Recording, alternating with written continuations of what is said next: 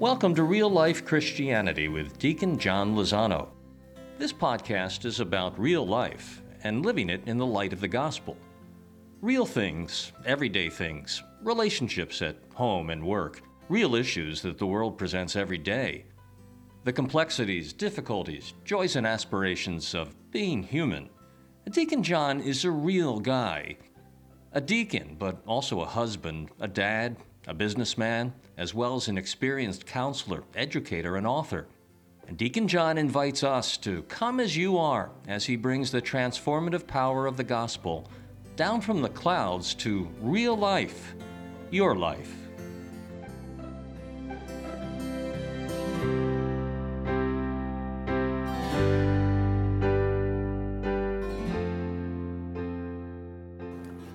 Well, welcome to the great feast of Pentecost. Welcome to the feast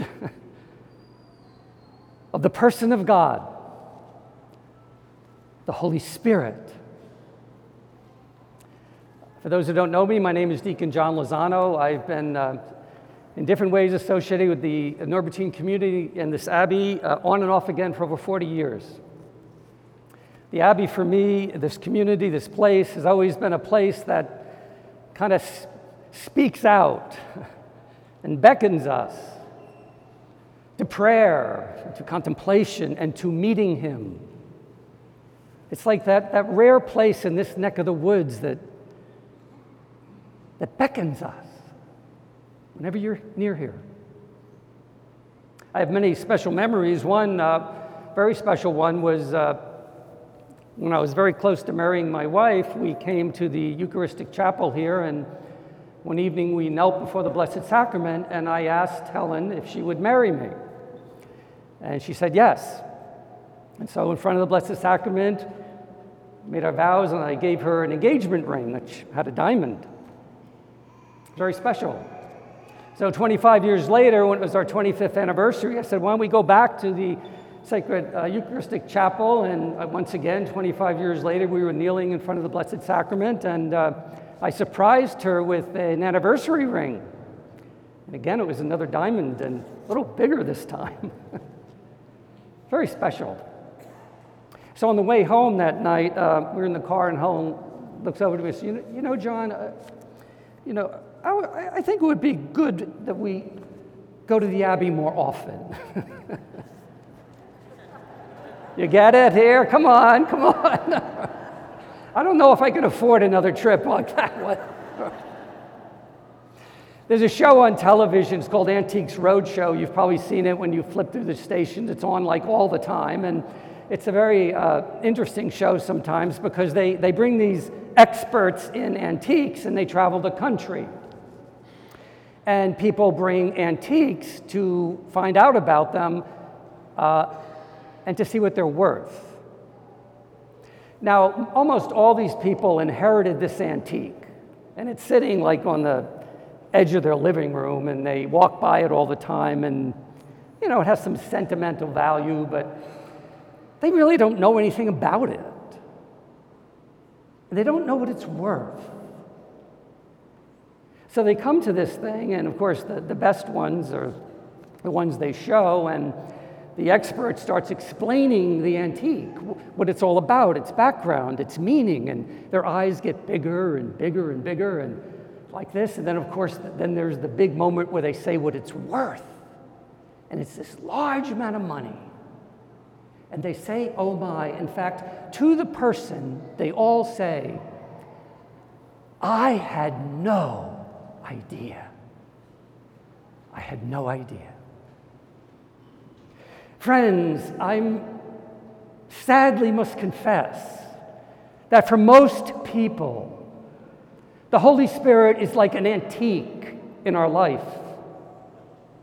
It's there in our life, but it's on the edge. And most of us really don't know much about this Holy Spirit. We don't know what its value is. I think there's two reasons for that. One is the image of the Spirit. We heard it in today's gospel. It's breath. In the Greek, it's It's God's breath. It's wind and fire. How do you wrap your arms around breath or wind? How do we understand the Spirit when that's the image we have, the means in which the Spirit comes? We have Jesus, right? We got the Gospels, we got what he said, we can relate, we understand what it is to have a father or mother. God is our Father. We get that. We can relate to that, but the Spirit is amorphous, it's difficult. And the second reason we trouble with the Spirit, if we're honest, is control. You see, we really like being in control. We really like to control other people. Husbands like to control their wives, and wives their husbands, and their parents their children, and in community or church, or even God. I want to be in control. I remember having lunch with my son when he was in his mid-20s, and he looked me in the eye and said, "I have something to tell you, Dad." I said, "What is that?" He goes, "Dad, you're kind of controlling." And I paused, and he was right. He was right. And that never works with the Spirit. You can't control wind or breath. The Spirit comes as the Spirit wills, or the Spirit does not come at all. It requires this abandonment of control. I think the images of the Spirit can speak to us. Breath. The Spirit was breathed on them. Golly, really, how beautiful is that? How intimate is breath? It's what you breathe in. It's what becomes part of you. Golly, it gives you life. You couldn't breathe for maybe a minute and not live. Who do you let breathe on you? Nobody. It's too intimate. Americans have like a 3.5-foot comfort zone with people, like you're in an elevator and you're like trying to get away from, you don't want anybody close to you. You don't want anybody breathing on you. Maybe if you hold an infant close to your face, you'll let an infant breathe on you. Maybe if it's a child or an adult who's sobbing and mourning and you're comforting them, you're holding them, you get some of their breath. Maybe then. Maybe a spouse, a husband and wife might get the breath of the other. The Spirit is the intimacy of God,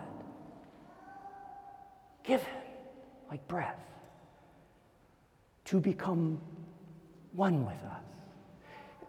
How intimate is pregnancy? It's a life of a person in there. And Mary says to the angel, "How is this going to be? How am I going to become pregnant?" The Holy Spirit will come on you. It'll be a birth of a life in you because it will breathe within you. Friends, the life of Christ is meant to be breathed into us.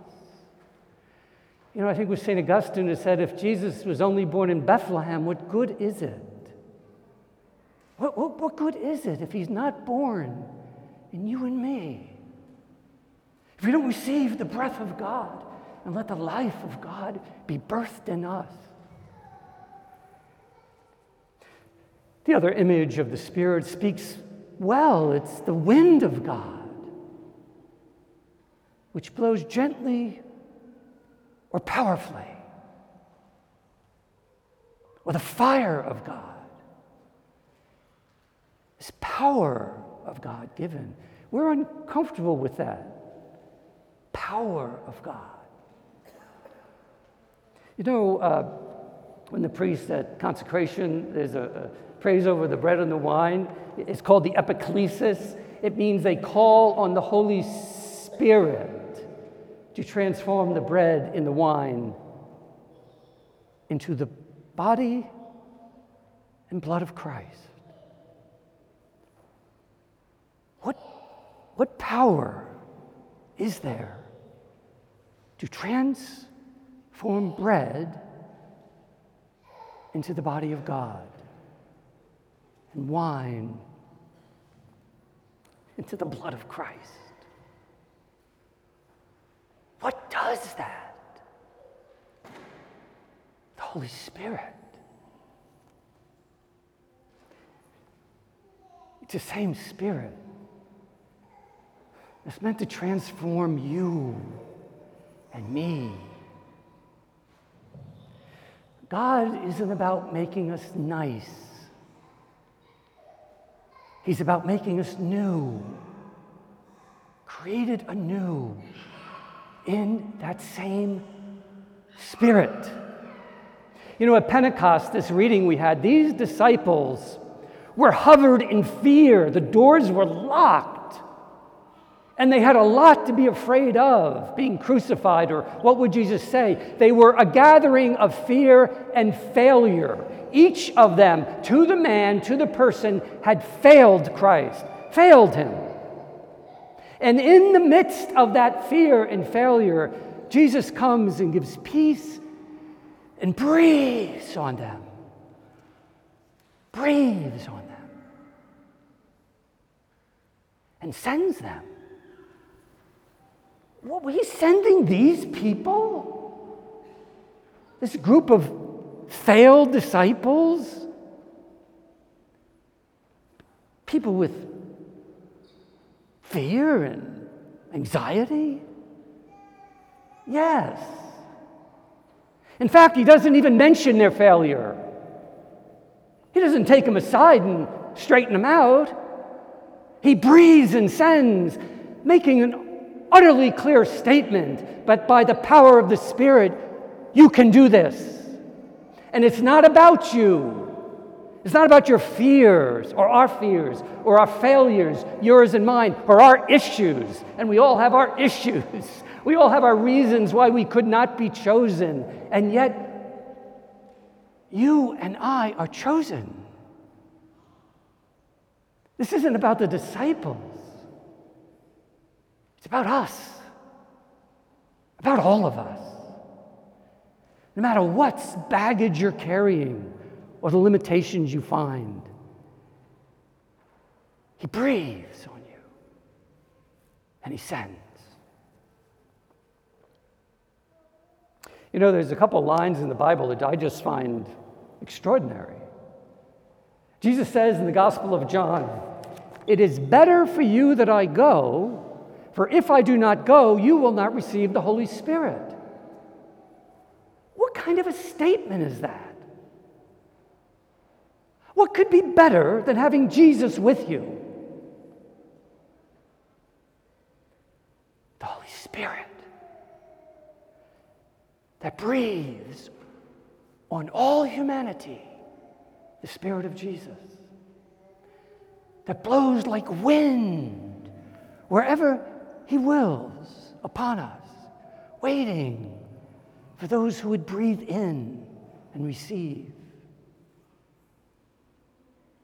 You know, two weeks ago, we read in Acts of the Apostles that there was this big debate. There was these Jews who were becoming Christian. Everybody said, well, what kind of laws do we have to follow, the Jewish laws anymore? And they said in Acts of the Apostles, there arose no little debate or dissension among them, which is a polite way of saying they were probably at each other's throats. These are first century people. They're ready to probably kill each other. So what do? They have a synod, and they talk and pray, and they come back, and this is what they say. It is the decision of the Holy Spirit and us that you should do this. It is the decision of the Holy Spirit in us that you should do this. Who talks like that? Nobody talks like that today. Somebody come up to you and say, we talked and prayed the decision of the Holy Spirit in us. They talked like that because they knew the person of the Holy Spirit intimately in their life. They knew its movement, its power, the wind. They knew when it was there, when it wasn't, and they trusted it, and they went with it. Friends, that's the way we're meant to know the Holy Spirit, as a wind that we can receive and count on, will direct and show us the way. You know, this little conflict happened like 40 years into the church. It's like the church is getting started and they're already ready to tear it apart. It's like, welcome to the permanently messy life of the church, huh? It started early then and it's still going on. Friends, we're in a mess right now in the church. And are we going to just talk and debate our way through it? Or will we seek with all that the wind of the Spirit to get us through the mess as he did back then? This mess, our church will never move on by positive thinking and willpower. It'll move on by the power given it. The church is messy, life is hard, faith is hard, but we're not orphans. We're given the Spirit to be breathed. Friends, here's the thing. I'm going to end with this. You know, we're trained in life that our survival demands a certain skepticism. You know, it'll be safe if I'm skeptical.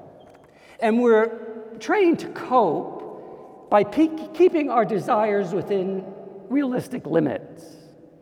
You know, keep people in their place. Don't rock the boat. Keep it safe.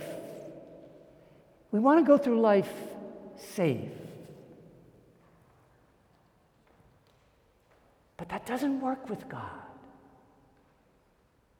Safety doesn't work.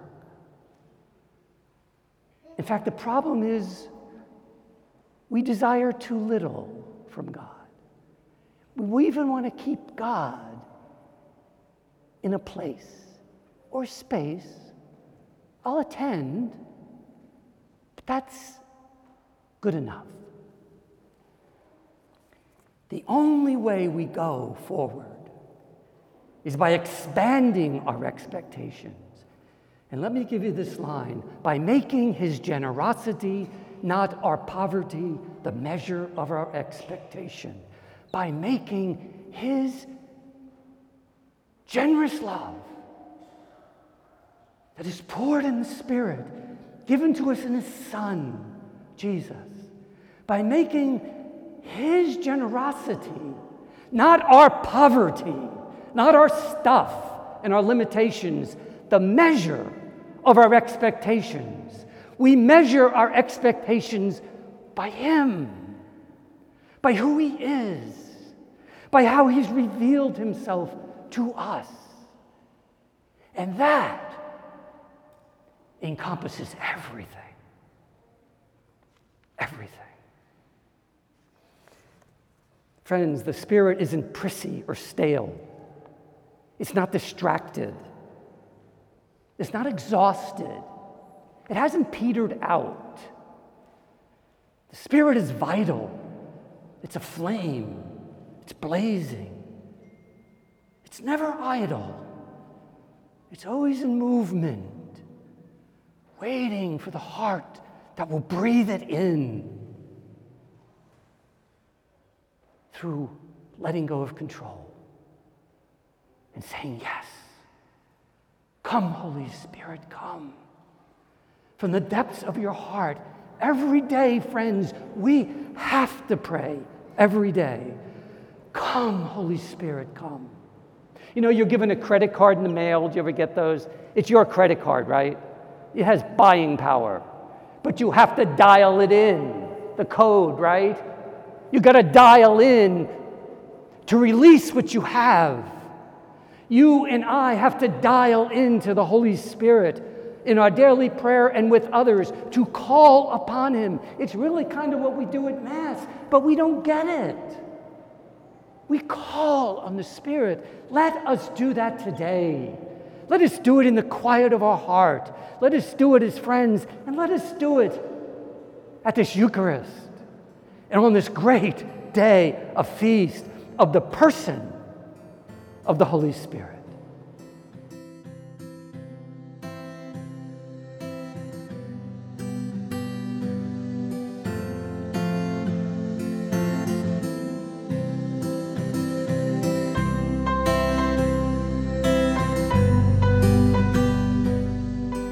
We thank you for listening and for sharing the good news with Deacon John, who asks you to come back often and support him by subscribing, by rating the site, and please share our site with others in your circle.